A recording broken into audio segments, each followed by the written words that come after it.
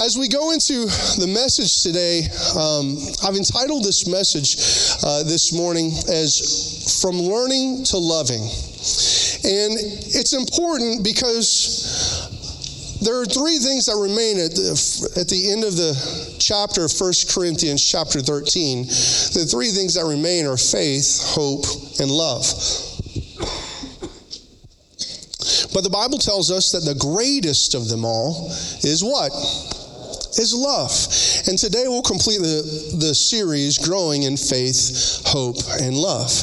And that means it's the most important one of the series. And so that's why I'm so grateful and thankful that the end of this series falls on a family Sunday, because I want not only us as adults and grandparents and parents to hear it, but I want the children to hear it, to know it, and to put it down deep in their hearts. My family gathered together for a movie night last night. Any families out there ever have movie nights? We had sleeping bags and pillows and snacks and more snacks, and we turned the lights down. Excuse me. We turned the lights down and we watched a brand new movie that just came out on April the 28th from Disney. It's called Peter Pan and Wendy. Okay? Now, for many of you children out there, Peter Pan and Wendy is a brand new movie. We've never seen or heard anything about Peter Pan at all. Right? And for the rest of us, thank you, sir. And for the rest of us, the movie was an adaptation of a play that was written in 1904 by a man that his name was, let me see, what was his name? Anybody know? I can't remember what his name was. I'll tell you whenever I think of it. Anyway, but then after he wrote this play in 1911, he wrote another thing. It was a book that was an adaptation of the play. And in 1958, Disney came out with an adaptation from the book to a cartoon. And that's the Peter Pan that we've all heard and know about. Unless you read the book, that is. And this is so important because our understanding of life sometimes plays a part in what we think about and what we tell, the stories that we tell each other. And it was a wonderful time to sit down and watch this movie with my family. Of course, I kind of knew what the ending was going to be, because it's almost exactly shot for shot like the cartoon. And I like the cartoon quite a bit. But J.M. Barrie. I just had to read a little bit further in my notes. J.M. Barrie. But as I watched this as I watched this video play through, As I watched this video play through, I realized that Peter Pan is kind of a commentary on what it's like to not want to grow up. There's a song that we all know from the 80s and 90s, I don't want to grow up, That's right. Now, there's a lot of people that are asking their parents right now, what's Toys R Us? But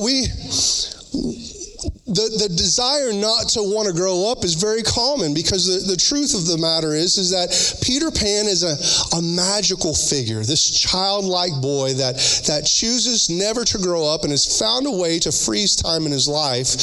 And his name, Peter Pan, is not by accident.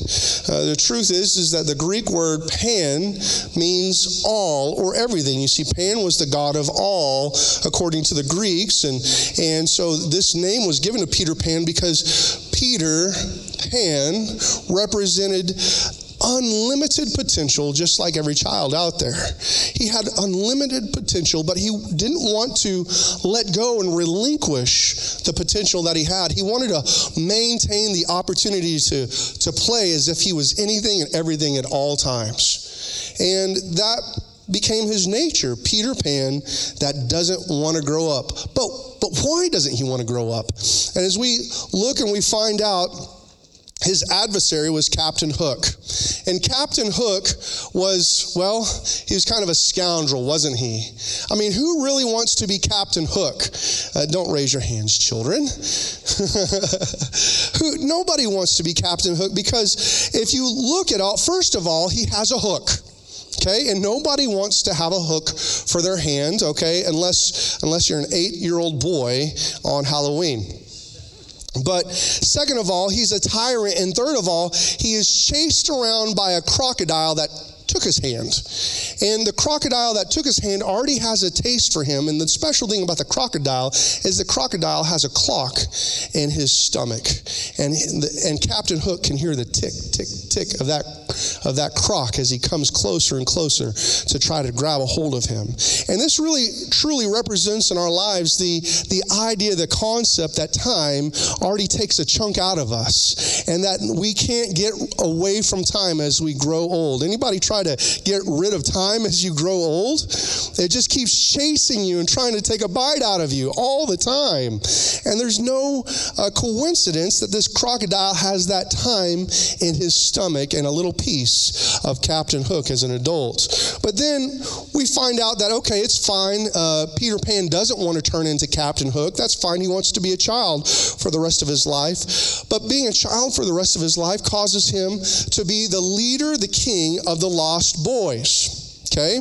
The Lost Boys are all the boys and girls that have chosen not to grow up with him. And so Peter finds himself with camaraderie amongst all the little children that don't want to grow up too. And we don't live in a day and age where we look out and we find children that don't want to grow up into their 20s and 30s, do we? Right? They don't congregate all together and play like they don't really have jobs, or that there's no obligations in life. There's no real meaning to growing old. Or do we? But then he's also in a place of Never Land. And Neverland is a problem because that place doesn't actually exist, doesn't? He's the king of the Lost Boys in a place that doesn't exist, yet he tries so hard to hang on to that place. And that time, it never is just quite right. He can never actually just stay there. He has to always come back to earth. And then finally, we have the sacrifices that Peter Pan makes. And Peter Pan makes many sacrifices throughout this film, throughout this book. But one of the most significant sacrifices that Peter makes is that he sacrifices a relationship with another person, a real person named Wendy. In the movie, they call her the Wendy, because all the lost children have decided that the Wendy is very important because she can care for people, she can read bedtime stories, and she can give kisses until she runs out of thimbles. But the problem is that Peter can't ever develop a real relationship with Wendy because he never wants to grow up. And so he's relegated to a relationship with a little fairy named Tinkerbell. And Tinkerbell is a figment of his imagination that no one can understand except for Peter Pan, and she's not quite big enough to have real emotions and share real love with Peter. The problem, the wonderful thing about this story is that this is a beautiful fantasy. It's a wonderful story to talk about, but it's a really tragic model to live your life by. To not want to grow up, to not want to mature, to not want to grow in life. And the real tragedy is that although we can sit and say as adults that there's beauty in growing old, and there's beauty in maturing, and beauty in getting smarter and getting tougher and getting wiser. As Christians, many times we choose to live a Peter Pan life in Christ. And the author of Hebrews in our Bibles, well, he has something to say about Christians that don't want to grow up. Hebrews chapter 5, verse 11 through 3. There is much more we would like to say about this, but it is difficult to explain, especially since you are spiritually dull and don't seem to listen. You have been believers so long now that you ought to be teaching others. Instead, you need someone to teach you, again, the basic things about God's Word. You are like babies who need milk and cannot eat solid food. For someone who lives on milk is still an infant and doesn't know how to do what is right. Solid food is for those who are mature, who through training have the skill to recognize the difference between right and wrong. Verse 1 of chapter 6. So let us stop going over the basic teachings about Christ again and again. Let us go on instead. Become mature in our understanding. Surely we don't need to start again with the fundamental importance of repenting from evil deeds and placing our faith in God. You don't need further instruction about baptisms and the laying on of hands, the resurrection of the dead, and the eternal judgment. And so, God willing, we will move forward to further understand. You see, one of the most important things in our life is to learn how to love. And as children, it's important that we as children of God learn how to mature and grow in our love for one another so that one day you and I can care for other people that are growing and maturing in their love for Christ. So today I want to challenge each of us, kid or adult, to become a mature Christian who loves others. Amen? Let's pray because I have to hurry today. Heavenly Father, open our hearts and lives to receive your word so that it will impact us in a deep and profound way. In Jesus' name, amen. First of all, from learning to living. When I was growing up as a little boy, I struggled with a learning disability. I'm not exactly sure what it was. And matter of fact, my parents weren't either. But I do know that I struggled from kindergarten to first grade, so much so that my parents, with the guidance of the school system, decided to hold me back into what they call developmental first grade. I remember them telling me, where we lived at the time. And I remember my heart being broken because I knew that I could not quite do exactly what the teachers, my parents were expecting of me. It broke my heart. I wanted to do better, but I just couldn't. All the rest of my life through school, some classes I did well in, some classes I didn't do so well, but it was very difficult for me at times. Later on in life, my parents tested me for maybe testing anxiety. Maybe that was what it was, but as it turns out, they gave me a little bit extra time on my tests, and then I finished early, so that didn't make very much sense. And then they put me in academically gifted courses, and I did very well in academically gifted courses until I got bored of those, and then I didn't do very good in any of the courses. It was just kind of weird and confusing growing up as to why I would do good in some classes and not so good in others. But then later on in life, as God put it in my heart to go back and get my Master of Divinity in the hardest program of my life, that's the program that I did the very best at, and I graduated on the honor roll. The truth of the matter is that learning disability doesn't mean that you can't learn. Amen? And I'm so glad and thankful for that. The truth is, though, is that sometimes people struggle with learning disabilities. But here in Hebrews, the author talks about the Hebrew people struggling with a spiritual learning disability. In verse 11, it says, spiritually dull and don't seem to listen. And sometimes as Christians, we can reflect that or model that. People that are spiritually dull and don't want to seem to listen. But the important thing that we can get from this is that every person in this room, no matter where you are in Christ and your own understanding of who He is and what He wants for you, you can grow and develop into a mature believer of Christ. My family and I, my kids have kind of inherited some of my traits. I have a tendency to fixate on things. If there's something I'm interested in, I can pour hours and hours and hours into it without looking up. My son is like that. He likes to play video games, and he likes to play video games so much that he even likes to watch other people play video games, right?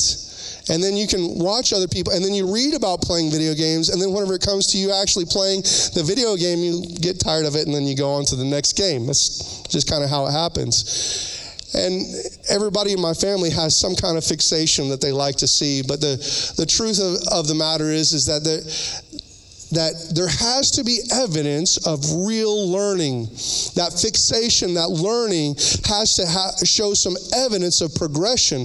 But if it doesn't show any evidence of progression, if there's nothing good that happens from the fixation, from the act of learning, then we really aren't growing and maturing in Christ, are we? So as Christians, I could ask you, are you growing in maturity in Christ, or have you settled for always learning about Him? Now, as a Christian, it's so good that we come to church and we learn and we grow. As a Christian, it's so good that we come on Wednesday nights to be discipled. It's good to listen to messages and podcasts and to read your Bible and devotion. But when we always find ourselves locked into the idea of preparation, and we never engage in reality with the faith and the hope that we have been put inside of us, it's almost as if we are just like the Hebrews, that we have spent all of the time learning and talking and discussing about regular, ordinary things of Christian life, but we haven't actually engaged in what we're supposed to be engaging. I'll ask you this, has anybody over the past year experienced completing a spiritual goal in your life? Did you make any spiritual goals over this past year? Have you witnessed to someone? Who are you actively discipling intentionally? Are you praying for other people? And if you did pray for a person, did you believe God for a miracle? And because you were there to believe God for a miracle, did you see the miracle occur? You see, each one of these things are regular, very basic, ordinary elements of the life of a mature believer. And if you haven't experienced those things in a while, perhaps you've slowly allowed yourself to have experienced arrested spiritual development. Hebrews chapter 5 verse 12 says, "You have been believers so long now that you ought to be teaching others. Instead, you need someone to teach you again the basic things about God's word. You are like babies who need milk and cannot eat solid food." You see, spiritual ignorance or willful ignorance is always treated very carefully in Scripture. Hosea chapter 4 verse 14 says, "O foolish people, you refuse to understand, so you will be destroyed." That's not a good thing. When people refuse to understand, refuse to engage in God's word, they'll be destroyed. We find out later on that in the New Testament that Paul always encourages the believers in the fruit of the Spirit. He always encourages the believers about what's happened in the past with their ancestors. Romans chapter 1 verse 13, "I want to work among you and see spiritual fruit just as I have seen among other Gentiles." Paul's saying, I want you to progress in your faith. 1 Corinthians chapter 10 verse 1, "I don't want you to forget, dear brothers and sisters, about the ancestors in the wilderness long ago. All of them were guided by a cloud that moved ahead of them, and all of them walked through the sea on dry ground." See, parents and grandparents, it's so important to share your stories with your family. The stories of how God has brought you from one place to another. In a generation, in a society that is craving the authentic relationship with God and craving to see the power of God enacted in our very lives, it's so important that you and I share the stories of the times that we came to Him, that we submitted our life to Him, the times that we prayed and we saw miracles, the times that we were baptized in the Holy Spirit with initial physical evidence of speaking in tongues as the Spirit gave utterance. It's so important to share these stories and these traditions to encourage and remind. And it works more than just to remind our children and put a goal in front of our children, but it reminds us from where we've come. And it works as a marker in our lives to show us how far we've matured beyond it or how far we've fallen past it. Grandparents and parents, our kids are looking for that in our lives. See, you can't learn true spirituality from just being in the classroom or hearing somebody else talk about it. It must be experienced in our lives. The truth is that we have to live it out.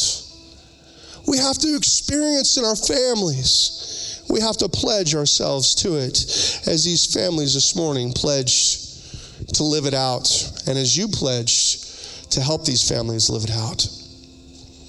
Hebrews 5:14 reminds us solid food is for those who are mature, who through training have the skill to recognize the differences between right and wrong.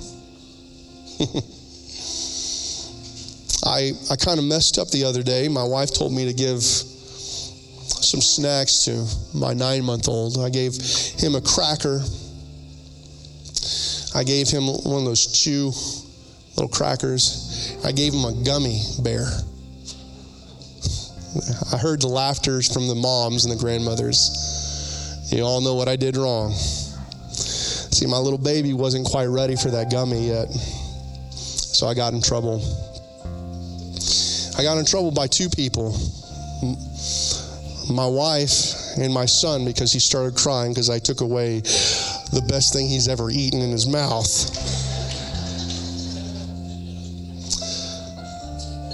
You see, Peter Pan is not a good model for us to grow up and try to set our life by. God expects us to grow and mature and hunger for the things that He's called us to. He puts a taste in us to grow and develop and mature, and we should taste and see that the Lord is good. Hebrews chapter 6 verse 1 tells us, so let us stop going over the basic teachings about Christ again and again. Let us go on instead and become mature in our understanding. Surely we don't need to start again with the fundamental importance of repenting and from evil deeds and placing our faith in God.